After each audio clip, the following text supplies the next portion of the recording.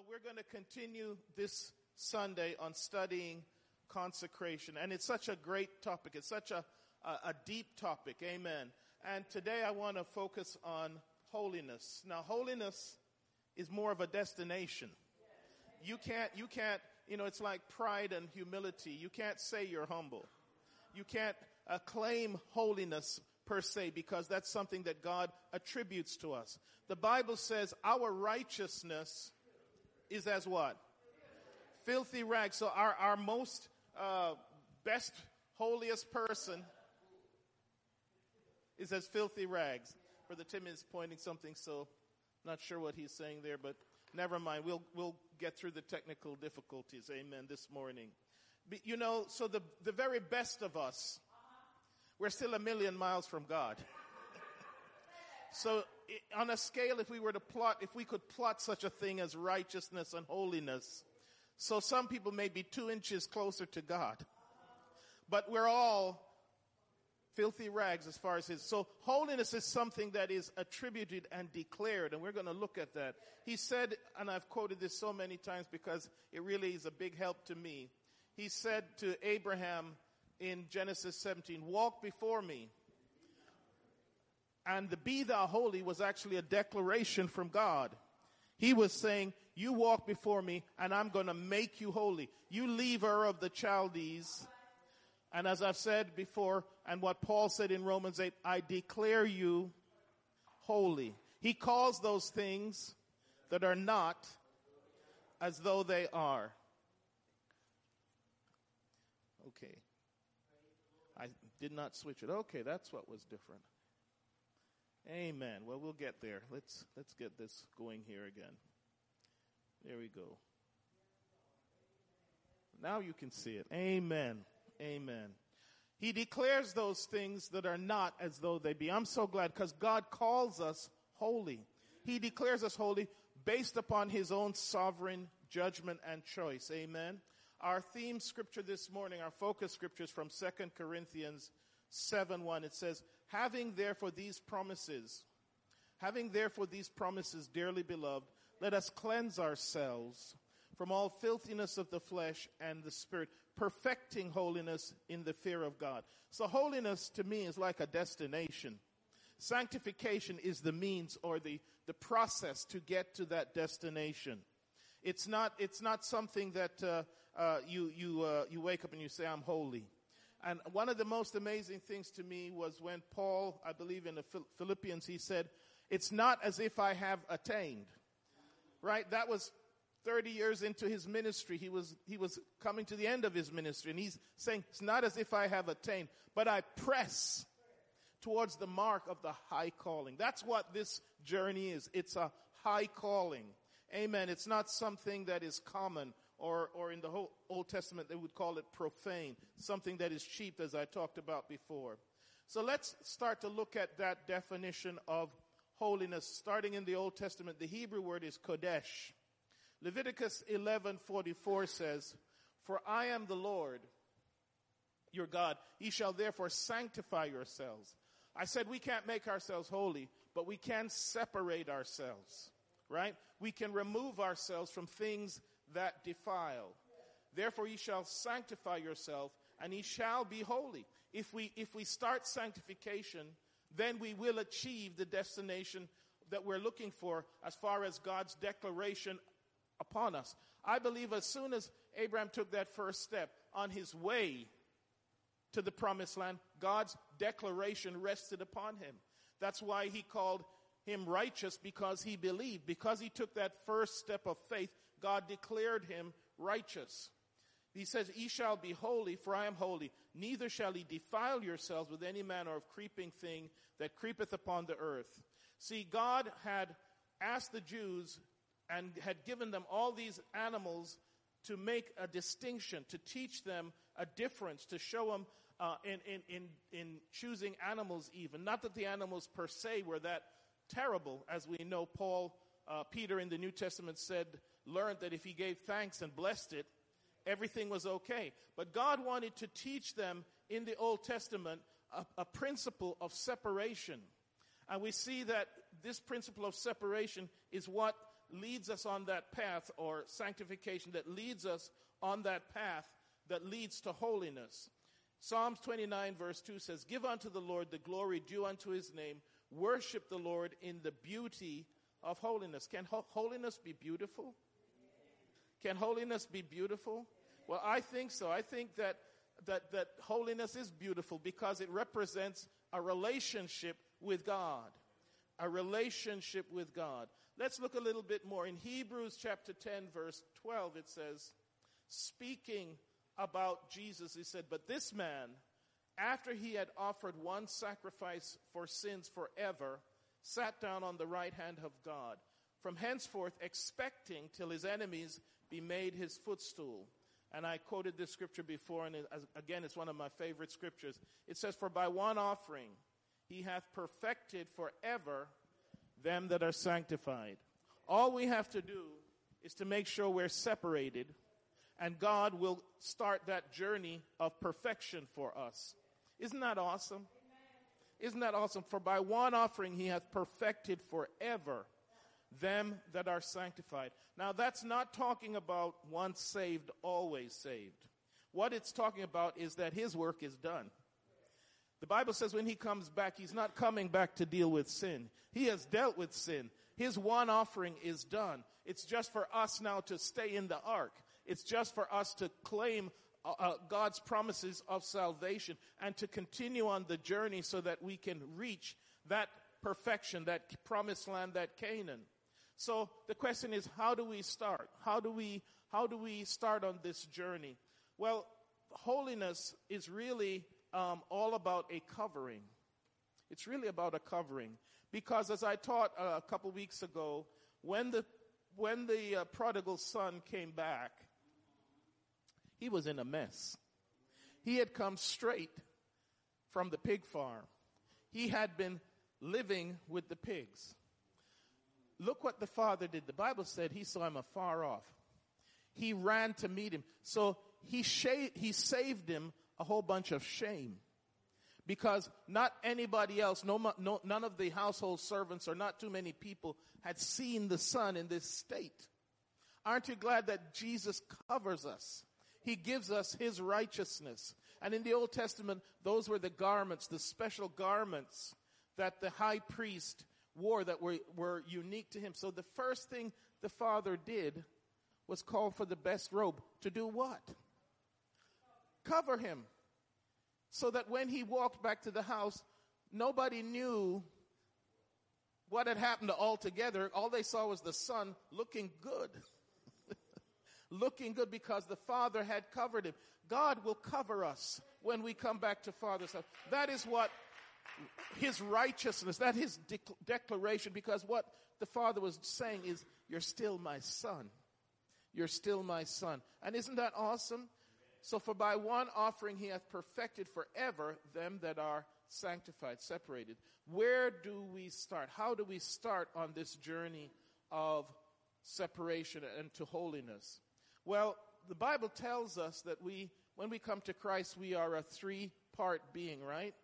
We are a spirit, soul, and body, or soul, spirit, and body. Let's read it in 1 Thessalonians 5:23. It says, "And the very God of peace," this was Paul writing to the Thessalonian church, said, "And the very God of peace sanctify," there you go, separates you wholly. That means all of you, your whole body, soul, and spirit, and be preserved blameless unto the coming of our Lord Jesus Christ. See, this is where we start, is with our spirit, our soul, and our body, because there are some separate things there. There are some separate things. Paul in Romans made that clear. He said that when I want to do good, sometimes evil is present with me. And he says, so there's a war going on, right? There is a war going on. And the only way that I can win that war is through the Spirit. Amen. So let's look at that a little bit more. So sanctification, if we look at the scripture, it says, "And pray God your whole spirit and soul and body be preserved blameless unto the coming of our Lord Jesus Christ." So let's go a little bit further. So sanctification, the only way we can do this is by the Spirit. Because how do we get the covering of God back? It's through the Spirit. we have to be born of the water and the Spirit. So let us look at this process of sanctification through the Spirit. So the Bible tells us that the Spirit does what? In Ephesians it says it seals the soul. Remember, we're a three-part being. It seals the soul. What about sanctification of the body? What do we do when we first come to Christ that separates us? To get clean, what do you normally do? You have to wash. We washed. The sanctification of the body started when we went down into the baptismal tank. So there are several parts to this process. There is sanctification by the Spirit, which seals the soul. That's God's part. That's not something we can make happen. But certainly we can choose to be baptized. That's our part. Do you see what I'm saying about this process? So by baptism and washing of the word, that's our part. So there is a part for God and there's a part for us. When we come to him in faith, believing, he will sanctify our soul through the Spirit. We, when we acknowledge him, will sanctify our bodies by confession and repentance and baptism in Jesus' name. That's the start of the journey. That's the start of the journey. The start of Israel's journey was crossing the Red Sea. And we are told in the New Testament that was a sanctification process. Because it says in, I think, Corinthians 10, they were all baptized onto Moses in the sea and in the cloud. You see what God did there? He separated them from Egypt. There was another route they could have taken into the Canaan that didn't involve all that trouble, didn't involve crossing deserts, didn't involve going across the Red Sea. But God wanted a sanctification process before they crossed over into the promised land. And it was so important that he repeated it 40 years later for those who had been born in the desert. Nobody got over into the promised land without going through a separation process. And in fact, when they crossed over, they weren't finished because there had been some who had been born who had not been circumcised. So the first thing they did after they crossed the Jordan, they had to be circumcised. There had to be a circumcision of the heart when we start that sanctification process. Amen. So God does his part by filling us with the Spirit. We have to do our part by repentance, godly sorrow, and being born of the water. Amen.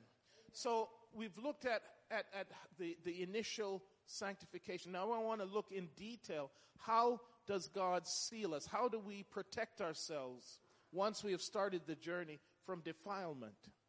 You know, those of you years ago, it was a big deal for women to do canning, right? And you'd buy those mason jars and they'd boil up whatever it was and add sugar and make their own. Somebody knows what I'm talking about. My only part in that process has been opening the cans and eating it. But the whole purpose of that, it started out with some water, didn't it? You put the stuff into water and you turned up the heat and you purified it. Then you put it into a jar. Then what did you do? You sealed it. You sealed it. And now that thing was preserved. It could stay on the shelf for a long, long time until someone broke the seal. Then you opened up a channel for something to get in there. So we're going to look at how this works. Philippians 4:7 says, "And the peace of God, which surpasses all understanding." That's such a profound verse if we just meditated upon it. Because you can be in some great trouble, both physically or financially or, through sickness. And yet God can give you a peace that defies human understanding. The only testimony I can give is mine or my wife's, but I told you when we had a house fire in Michigan and the house was burning down and I got there first because it was a Sunday night and big crowd and everything, and then my wife came a little bit later and she was driving down the hill and the neighbor could see her in the car smiling. And my only thought was, I said, Lord, don't let him think we did this. Because she's smiling and her car is burning up, the house is burning up, and she's smiling. Couldn't you look a little bit like somber or as befits the occasion? He noticed it. Your wife is smiling. Jesus. Don't let the insurance people hear that. This is what I'm talking about. You can have a peace that passes human understanding. Human understanding. It makes no sense that she should be smiling when the car she had just got, beautiful red car, Grand Am, Pontiac Grand Am, was burning up. It was 6 months old. And she's driving down the road looking at everything, smiling, to the point where people are noticing. That's the first thing that came through my mind. Please, Lord, don't let them think this was some kind of setup. Don't let them think this was and I think they were suspicious. They sent investigators and they had to look at everything, and the cause of the fire was a generator because the power had been out, and we had a generator running things at the back of the house, and it was too close to the house, and it had caught the garage and everything. But I was worried because, but the point I'm trying to make is God can give you a peace even in desperate circumstances, so that Satan's attack can't get through your seal. And sometimes when I get to that point is when I realize God has to remind me, because I'm human, don't know about you, but there's still times when I look at situation, I go, man, what are we going to do? How are we going to get through this? I'm human. I have my times when I'm looking at the situation and thinking, I don't have an answer. I don't know how this works out. And then that's when God has to remind me, look back. You've been in similar situations where you had no way out. And first of all, I don't know why you're worrying about this, because you can't do nothing about it. It's at that point, actually, that I tend to relax and say, okay, God, there isn't anything. You're right, God. There isn't anything I can do about this. I need your peace. I need your peace. And that's when I'm able to give the situation to God. Because worry and fear is a channel of defilement.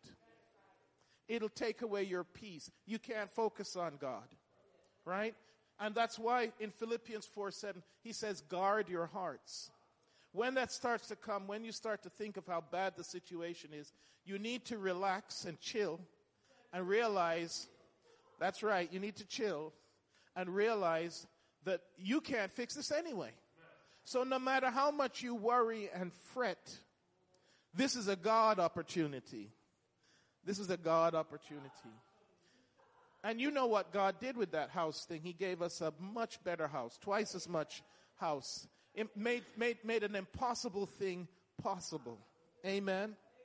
So our soul is being attacked by there's three avenues, channels of defilement. Our mind, which is our logical way of thinking. We start thinking about stuff and how we're going to get out of this and how we're going to meet this demand and how we're going to pay this bill or how we're going to get through this sickness. And we start to try and reason it out. That's a channel of defilement. The other way that it can get to our soul is through our emotions. Our heart can be a channel of defilement, right? Someone says something and it hurts us. Our response is emotional. It may not really make sense logically, but we can't think straight. If we were to think straight, we would understand they didn't even have a thought about what they were saying. They didn't really mean it. If you were to tell them, they would go, no, that's not what I meant. But at the time, we are in our emotions. And it's another channel of defilement to take away our peace. So what the Holy Spirit does is this. The Holy Spirit seals the soul. That's what the Holy Spirit does. Amen. And it still leaves the mind and the heart, because that's yours. But it blocks, let me go back. It blocks Satan. he no longer has a direct route to your soul once you receive the Holy Spirit. So the other two channels are still there if you don't guard. And that's why he says in Philippians 4:7, guard your heart. Guard your emotions. Because that's how probably the fastest way we lose our peace is through our emotions, right? Someone will say things, some circumstance will boil up. Someone will cut you off in traffic on the way to church. And then that just takes away your peace. Okay? So the two channels, Satan wants to both attack your soul and the body. But the first channel God has provided a covering for, and that is the spirit. And it eliminates Satan directly attacking your soul. So now it's up to you for the other two channels. Sister Brownie.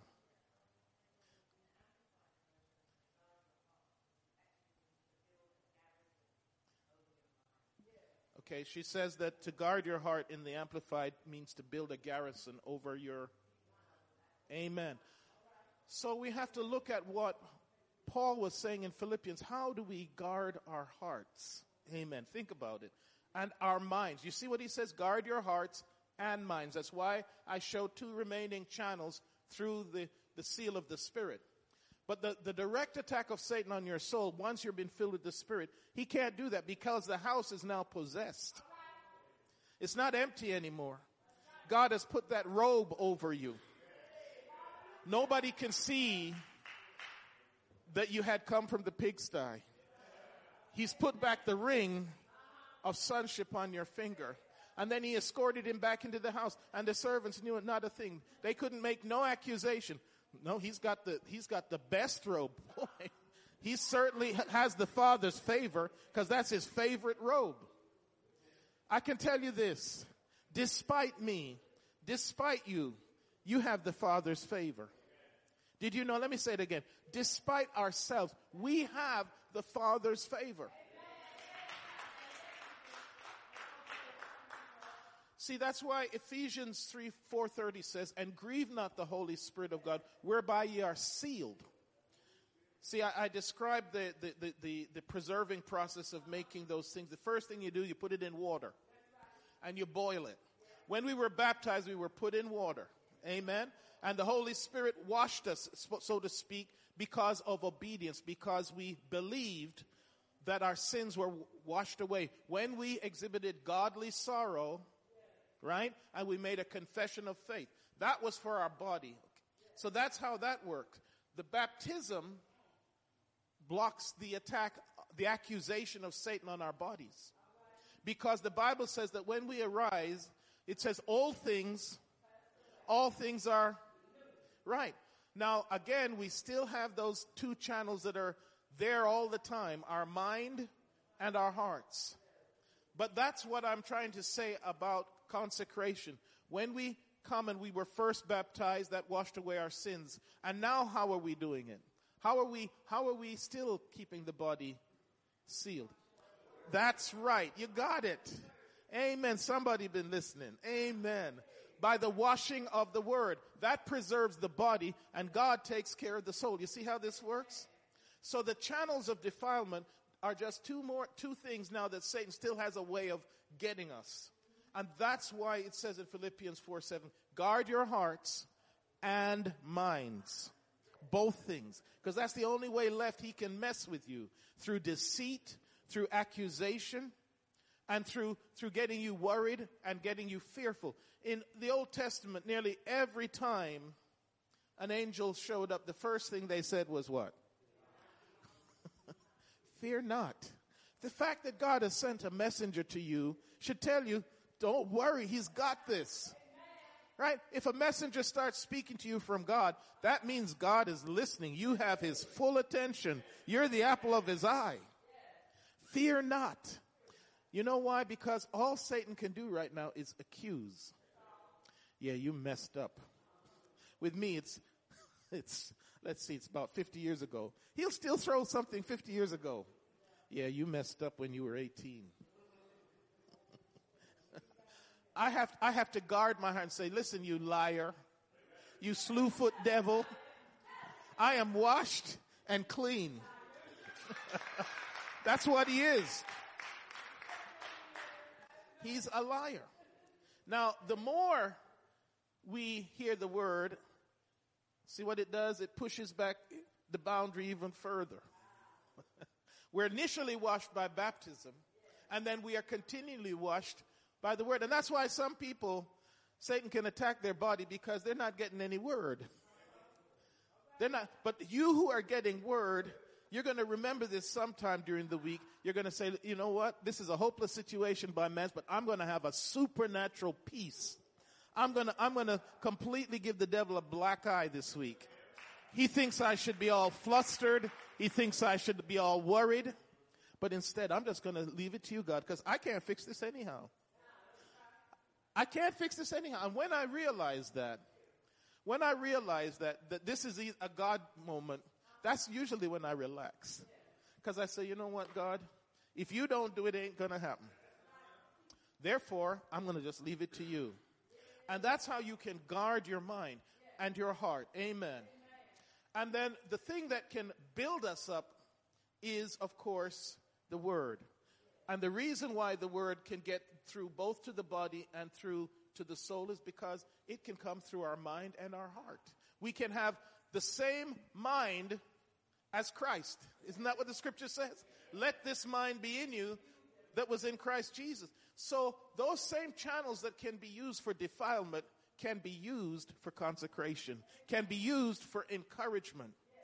And this is how we defeat the devil, by filling those channels up. Nothing else can get through. If that's what you're thinking about the whole time is, Lord, how can I please you? How can I be in your favor? Then you don't have time to be thinking about other stuff. Amen. You were here yesterday, and I was on the phone with somebody, and I said to them, look, you got all this material, and you're not using it. Why don't you start using the material? Why don't you start listening to? I was really telling him, block the channel. That's what I was really trying to tell him. You need to block the channel, because what was happening was the channels were wide open, and he was being tempted to get defiled. And I said, you got all this material, you got all this stuff. You can fill the channel. When you're being tempted, that's how you block the channel of defilement. Fill it with godly stuff, whereby ye are sealed until the day of redemption. So that is how the process works. God gives us the Holy Spirit to seal the soul, and baptism and then the washing of the word preserves the body, keeps us clean. Isn't that awesome? So, but holiness and the route to consecration is actually modeled in the Old Testament. It's modeled in the whole picture of the tabernacle and the temple. Because really it's a model of a body, right? It's a model of a body. We have the outer court, which represents your body. We have the holy place, which represents your soul. And the most holy place, which is the spirit. And so when you see the description of the tabernacle or the temple, it always starts from the inner to the outer. We're going to look at that because there were some interesting things that were in the Ark of the Covenant. Anyone, just to see who remembers, there were 3 things inside the Ark of the Covenant. Anyone remember what they were? All right. Got some Bible students here today. So now, why did God, if the whole thing is a model of the body, what was God trying to tell us by putting 3 things inside the ark? Let's look at that today. Holiness starts with the ark in modeling, because in the description of the tabernacle, the first thing that is described, it starts with the ark. It doesn't start with the tents and the poles. It starts from inside, the description, going out. Reason why, Matthew 6:21 tells us why. For where your treasure is, there will your heart be also. That is so deep. My son, Paul, some years ago described that about, how you can train your heart to be in a certain place. He told the story of this young lady who, wasn't really all that, but she asked him out to the prom. And him being a gentleman didn't want to, hurt her or anything. He decided he would go to the prom with her. And he said his heart wasn't there with her, but because he decided that he was going to make a good effort to be pleasant, he said, it turned out to be a good evening because he trained his heart. You understand? We can train our heart, amen, to be in a certain place so that we are physically here, but where is your heart today? If your heart is here, this is where your treasure is. Amen. This is where your treasure is. Philippians 4:7. Remember, we're talking about guarding our heart. And again, this scripture, peace of God, which surpasses all understanding, will guard your hearts and minds through Christ Jesus. So there were three things in the Ark of the Covenant. What do they symbolize? We know that the Ark represents the presence of God, and he should fill our soul and our heart. Let's look at some of these things. So the three things of the heart and the mind that sets us apart and sanctifies. These things were set apart and put in there and were never taken apart. Again, they were sanctified. They were set apart. So sanctification, as I've said before, is what leads to holiness. Another word is consecration. So the three things were the tablets, the rod, and the manna. Interesting. Of all the things that God could have designed to put in the Ark of the Covenant, why those three things? What was the symbolism of that? What was God trying to tell us? Well, remember in Philippians it says do what? Guard your heart. And I've said and we've said that the word is the one thing that both washes the body and also gets to the soul. What does Psalms 119:11 say? There it is. Do you see that? The tablets, God's word, was hidden in the ark. Remember what we're talking about now, guarding the heart. God told Moses, put the tablets in there, the word of God. When the word of God is in your heart, that's what will come to mind. That's what will come to mind when you're in a situation, when you're in fear. A word will come back to you. The Bible says you will hear a word in your ear. This is the way. I believe a true spirit-filled Christian, when they're in trouble, a word will come to them. A word will come to them. A word, it'll be fear not. Or yea, though I walk through the valley of the shadow of death. Amen. A word will come to you. Amen. A word will come to you. I believe that if we have been making sure that the word is in there, which is what we're doing today, that word will be there, ready. Amen. Thy word. When David said, thy word have I hid in my heart, it means he was someone who was taking up the scriptures. He was looking at the Torah, what had been written before. Daniel did the same thing. He was reading the book of Jeremiah. He says, thy word have I hid in my heart that I might not sin against thee. We're talking about how we block the channels of defilement that take away from our consecration. So one of the symbols was the tablets. It was the symbol of the covenant. It was the symbol of obedience. It was supposed to be the symbol of obedience. James 1:22 says, but be ye doers of the word and not hearers only. Otherwise we deceive ourselves. We deceive ourselves. John 15:7 says, if ye abide in me and my words abide in you. So the tablets, I believe, represented the word of God. And in the symbolism, that should be in our heart. It was kept in the ark, the center, the heart of the tabernacle. Now the next thing that was in that box was a strange thing. Aaron's rod. Now that's a strange thing for God to put inside the Ark of the Covenant. Anyone got any comments? Why do you think, and there's no wrong answers, have you ever thought about it? Why did God choose that particular thing to put inside the Ark of the Covenant? It was actually from an almond tree, Sister Johnny.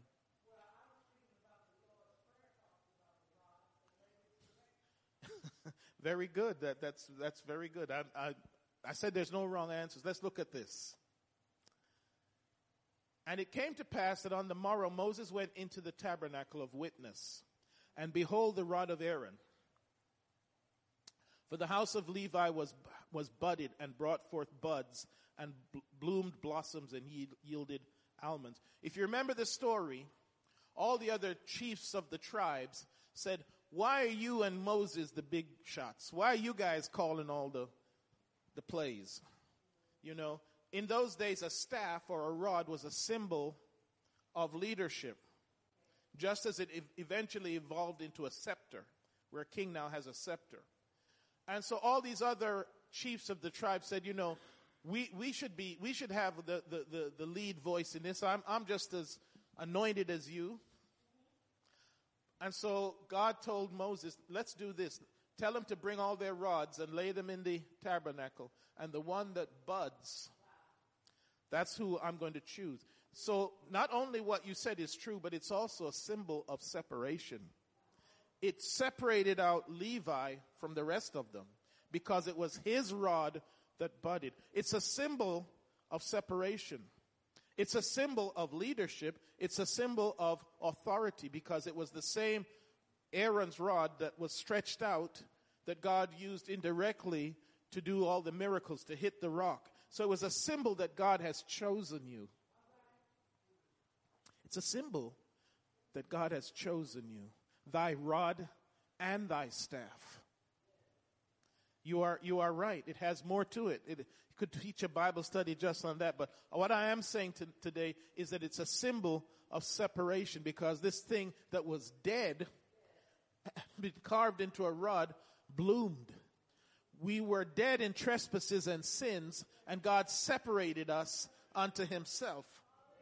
So that was placed in there as a symbol that God had called not only Levi, but the whole nation of Israel. We are a peculiar people, a chosen generation. God has called us. So that's why it speaks about thy rod and thy staff. And it was placed in the heart of the tabernacle and the temple.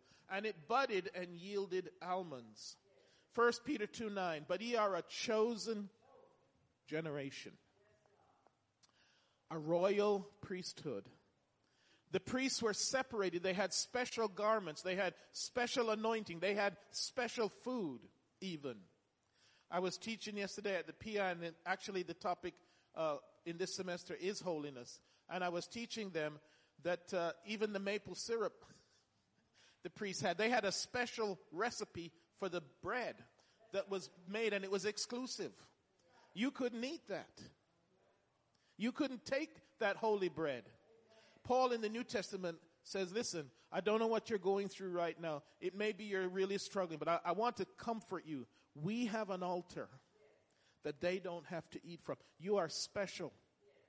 You are called out. You are unique. And that's what the symbolism of the rod. It meant that the tribe of Levi was chosen. And God wanted to signify that, so he told Moses, put it in the ark.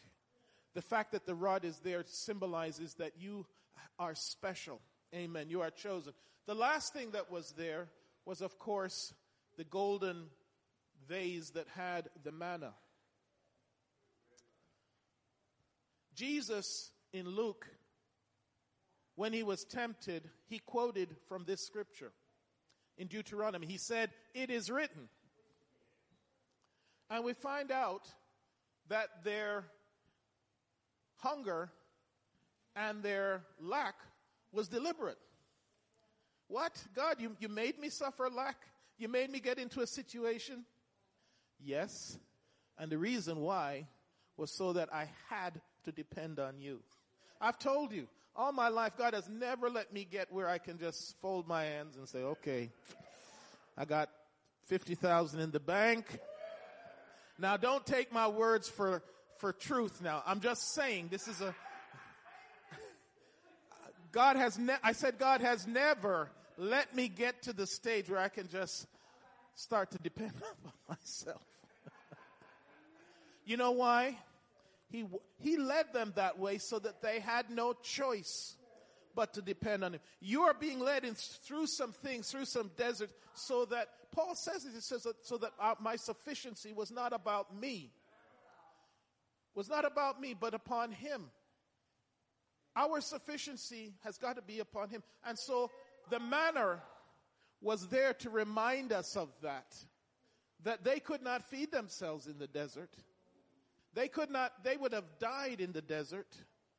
But, in Deuteronomy, Moses said, listen, 40 years, your shoes never wore out, your clothes never dimmed. They look brand. Imagine you, every morning you wake up and your clothes look like somebody dry cleaned it. Like it was brand new. For 40 years, that was the miracle that happened. Moses said that their clothes did not wear out. The reason why the manna was in there was to always remind them in their heart where their bread came from. God wants to remind us. It's one of the things that we should have, that where our dependency is on Him. He said, I am that bread that came down. And He humbled thee. This was God's plan. Sometimes God has to probably me is one of those people. That's why He never lets me get where I can just fold my hands and say, I got this worked out. Not a care in the world. I got this, got the 401k. I got this. I got everything. Got the house. No, I'm telling you, He's never let me get there. I get this close and I'm almost there, and then something will happen. Every time. And I've learned now. Okay, God, you want my dependency on you. You know why? Because pride is an avenue of defilement. We're talking about consecration. So this was the third thing that they put in there. So I put faith there because it's tied with faith. That our situation should not depend on our circumstances. Right? The prophet Elisha, they sent an army to go arrest him and his servant. But his situation did not depend on what looked like the circumstances. He knew better. His servant, of course, was all panicky. What are we going to do? The city is surrounded. He prayed, Lord, open his eyes. Sometimes God has to open our eyes to see that they are more with us than against us. So in consecration, you see, he put these three things, right? He put the tablets, the word of God, the rods showing separation and being chosen, and then the manna to signify our dependency. And he humbled thee and suffered thee to hunger and fed thee with manna, which thou knewest not, neither did thy fathers know, that he might make thee to know. And then this is the part that Jesus quoted, that man does not live by bread alone, but by every word that proceedeth out of the mouth of the Lord doth man live. And I've told you, God, and I'm not boasting, it's just my life. God has allowed me to walk on water because otherwise I would sink and drown. It's not my choice, but every time I'm in a situation that looks hopeless, and I truly say, Lord, I can't do this, he steps in. If we will keep that manna and realize where our supply comes from, it will block unbelief. It will block situations of unfaith. Because all you have to do is look back at the impossible things God has already done. Already done. Therefore, I say unto you, take no thought of your life, what ye shall eat or what ye shall drink, nor yet for your body what ye shall put on. Is not life more than meat, and your body more than raiment? And he goes on to say about the sparrows, and I preach the message about not a single sparrow falls to the ground that your heavenly Father doesn't know it. Aren't you more valuable than some bird? I hope you think you are, because you'd be hurting God's feelings if you didn't. That would really hurt if my children thought that I cared about something more, inanimate object than them. See, we hurt God's feeling through unbelief. Because he says, man, look what I've done for them. Don't they realize what I did? This is exactly the example of Israel, right? After coming through the desert, after having miracle after miracle after miracle, they come up to the border and they said, oh, there's giants. Ooh, we're scared. I don't think we can do this. And they forget that God made food fall every day. God made a rock give water and follow them. And yet here's some giants. Oh, no, we can't do this. It said God was displeased with them because of their unbelief. I never want to get to that place because of the fact that God has done so many miracles. We need to have our faith to block channels of defilement. Part of consecration, the Bible says, build up your faith. Build up your faith. Look back at what God has already done, the miracle of where you are standing right now.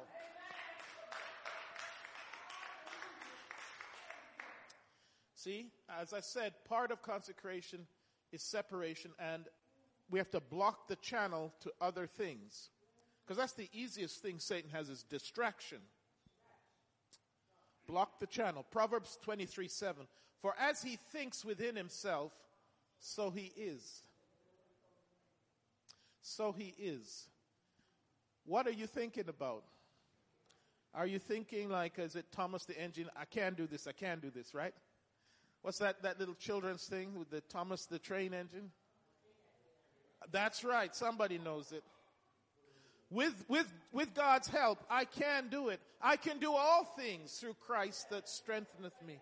As long as we are aligned with his will, there is nothing that can stop us. Nothing. Yes.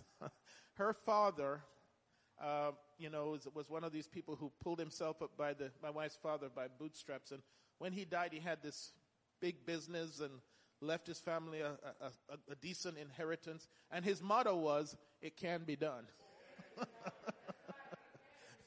His motto was, it can be. He was a hard worker all his life, and he achieved a lot. He had a huge, business and properties and things. And his motto was, it can be done. It can be done. Through Christ, for sure, it can be done.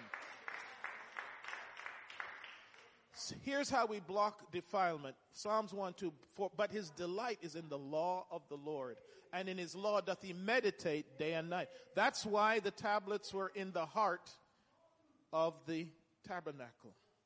Again, how do we block the channel? It's so easy. You're going to leave here today. Someone will call you. Some circumstance will happen. And boy, you'll be in a panic. Your week will be ruined. Let's see what Isaiah 26 says. Thou wilt keep him in perfect peace. See? Now, do any of you have some things that you can't fix, that God has to? I have some things that only God can fix. That really only God can deal with. Now, once you realize that, you have to talk to yourself and say, there is no human channel that's going to fix this. So then this is when you're going to give it to God and say, Lord, I give you this problem. I cannot fix it. I cannot solve it. It's beyond my capability. So I'm going to meditate upon your word that says through God I can do all things. Right? I'm going to meditate on all your promises that you said I will never leave you nor forsake you. I will meditate upon the fact that you said the rod and staff, they comfort. I'm going to meditate on the word that says thou preparest the table before me, even in the presence of mine enemies. I'm going to meditate on the word that says surely goodness and mercy shall follow me. I need those two. I really do.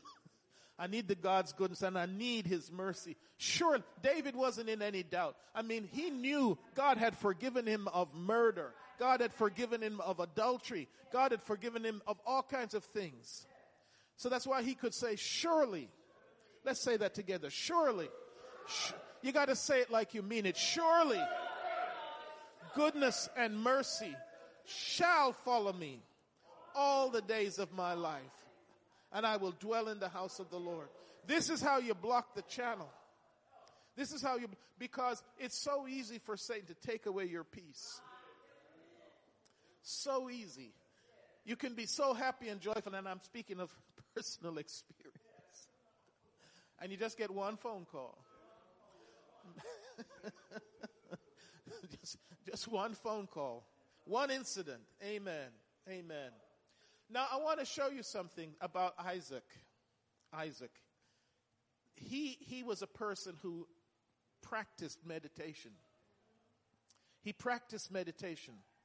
And his mother had just died.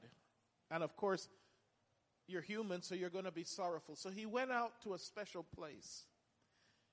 He went out to this well called Bir Lahai Roi. And when the Bible tells us names, it's for a reason, you know. It's not just to take up space. So you have to really look at the meaning of the name of the well. It's the well of the living water. Where was he meditating? By the well of living water. And because that's where he was meditating, God gave him a bride. And Isaac went out to meditate. You understand what this means? It was his practice. That's why Isaac never really ever had to fight a battle. You can look at some of the other biblical characters, and they were always involved in fights and struggles and gimme, it's mine. But Isaac had a secret. He meditated. This was his practice. He obviously believed whatever is mine, you can't take.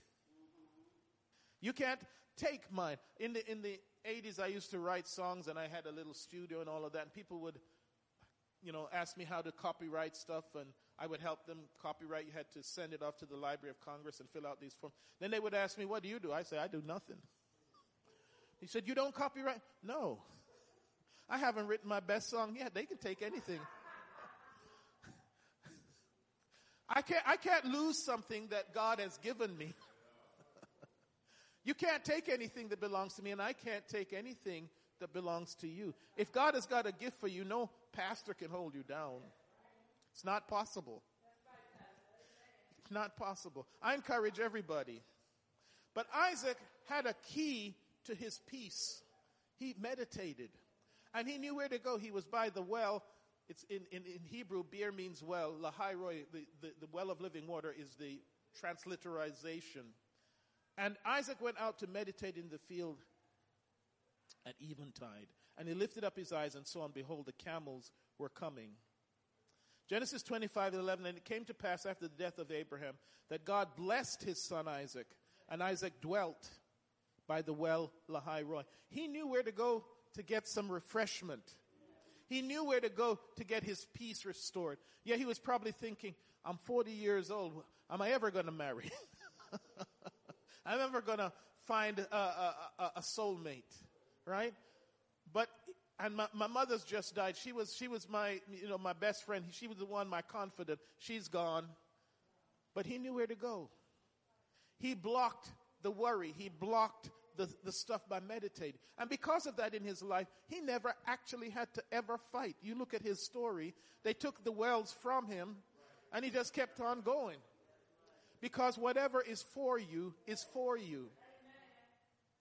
And of course, this church is named after the well, Rehoboth. Why? Because God has made room. God has made room. See, consecration is about some of these things we've been talking about the last 3 weeks. Separation, sanctification. Now I want to go into, and I'm not going to have time. This will keep till next week. But I was going to go into, there is a right that God gave them that takes this and kind of puts it in a box, and we will continue this next week.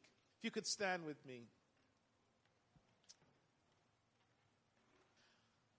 And the Lord spake unto Moses, saying, Speak unto the children of Israel, and say unto them, when either a man or woman, now this is interesting because this is Old Testament, usually it was always men, but when a man or woman shall separate themselves to vow a vow of the Nazarite, to separate themselves unto the Lord, he shall separate himself from wine and strong drink, and shall drink no vinegar or of wine, or vinegar of strong drink, neither shall he drink any liquor of grapes. That means any fermentation, any spirits. Nor eat the moist of grapes. They used to mash up the grapes and make like a paste, like dates, or dried. All the days of his separation shall eat nothing that is made of the vine tree, from the kernels even to the husk. All the days of the vow of his separation there shall no razor come upon his head, until the days be fulfilled in which he separateth himself unto the Lord. He shall be holy.